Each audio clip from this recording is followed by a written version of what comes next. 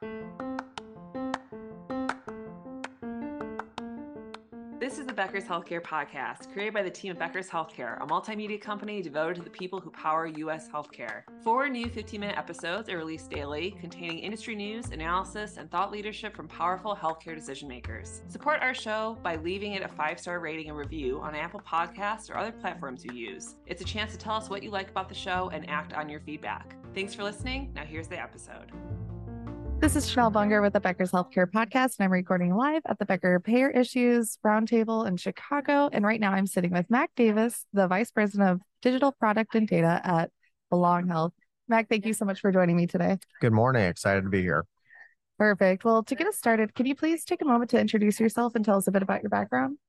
Yep. So at Belong, I'm responsible for really building the chassis that enables our organization to operate in its most efficient state. So that means our data infrastructure, our digital products, our workflow tools and products, and really making sure that they're aligned with our overall mission organization and how we're orienting towards the market. Belong is an organization that partners with local and regional payers to launch and operate DSNP plans. We take full risk on the products that we launch in order to make sure that we have fully aligned partnerships.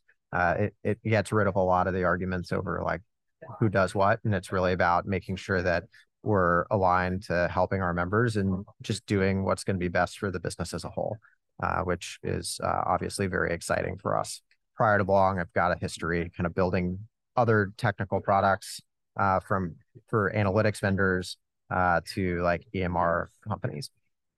Got it. And where do you see your organization growing its reach in the next year, and what's the strategy behind that? Yeah, I love use the word reach. So we also have an ACO in the ACO Reach program for CMS, and so we're increasing our membership by about 7x from last year coming into this year and expanding into a variety of other states with our provider partners. And I think as people are moving along their journey in value-based care, it's particularly important that we're developing ecosystems where we're working with payers, but we're also enabling to launch some products in Medicare Advantage like our DSNPs, and then on the opposite side that we're really enabling providers to be successful in those value-based care arrangements with those payers, but also for the fee-for-service populations, which sometimes are very large compared to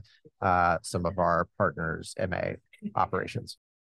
Got it. And from your perspective in your role, what do you believe that the biggest challenges and opportunities that health plans are facing today? Yeah, I think every year at every conference, people can probably say we're at a place where there's more pressure on insurance companies or the healthcare delivery system as a whole to meet the growing needs of the population. And I think you can interpret that in a million different ways. But I think fundamentally we're at a spot where insurers are being asked to do increased personalization, and we highly believe in that. We think it's generally helping to drive members to make better behavior change, and it's enabling us to communicate much more efficiently and build trust with members. But at the same time, that adds admin overhead to health plans. So as we launch like affinity products or more specialized MA options like DSNPs for dual eligibles, that also increases admin overhead. And so the question really is, as an industry, rather than gaining efficiencies through scale in the Medicare Advantage space, we really need to focus on how are we gaining efficiencies within our own health plan operations that are not coming from scale, but how we functionally operate. And with some future downward pressure of revenue on the MA plan, on the MA space, as government budgets get tighter, I think that's increasingly going to be important. Got it. And you spoke a little bit about increasing efficiency, but on the experience side, what types of technology is your organization utilizing to enhance the member experience? Yeah, I really like this question. I'm going to tweak it a little bit, if you don't mind. Like, I think people often want to say like, oh, these digital tools are going to change healthcare. And I think there's a graveyard of digital tools that made that assumption without knowing how they fit into an overall like really member engagement and experience framework. And so we are building our member workflows around a concept of behavioral science, which is designed to say, how do I get the most out of each member interaction and reduce the barriers to making the right decision, both in the order that we bring things up, about how we talk to people and our tone. And so I think of our member experience and kind of that personalization as being kind of hand in hand. Because how do I, like, if you think about someone like Maslow's hierarchy of needs basically says, like, if you've got someone that's hungry, they're not going to really care about managing their diabetes if they're worried about where they're going to get their next meal.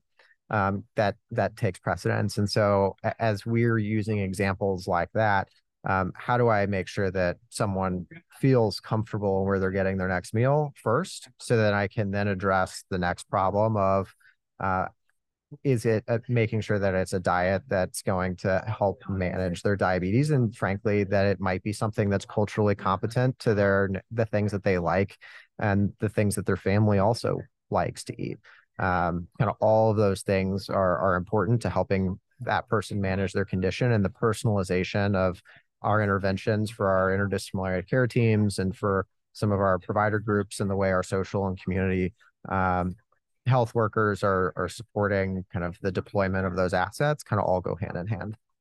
Got it. Well, Mac, thank you so much for sharing your insights with me today and for joining me on the Becker's Healthcare Podcast. It was a pleasure. Yeah, thank you very much. Have a nice rest of the conference.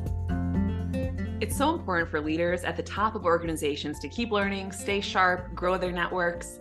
To help our audience better do this in a more simplified, personalized, and meaningful way, Becker's Healthcare has launched My BHC.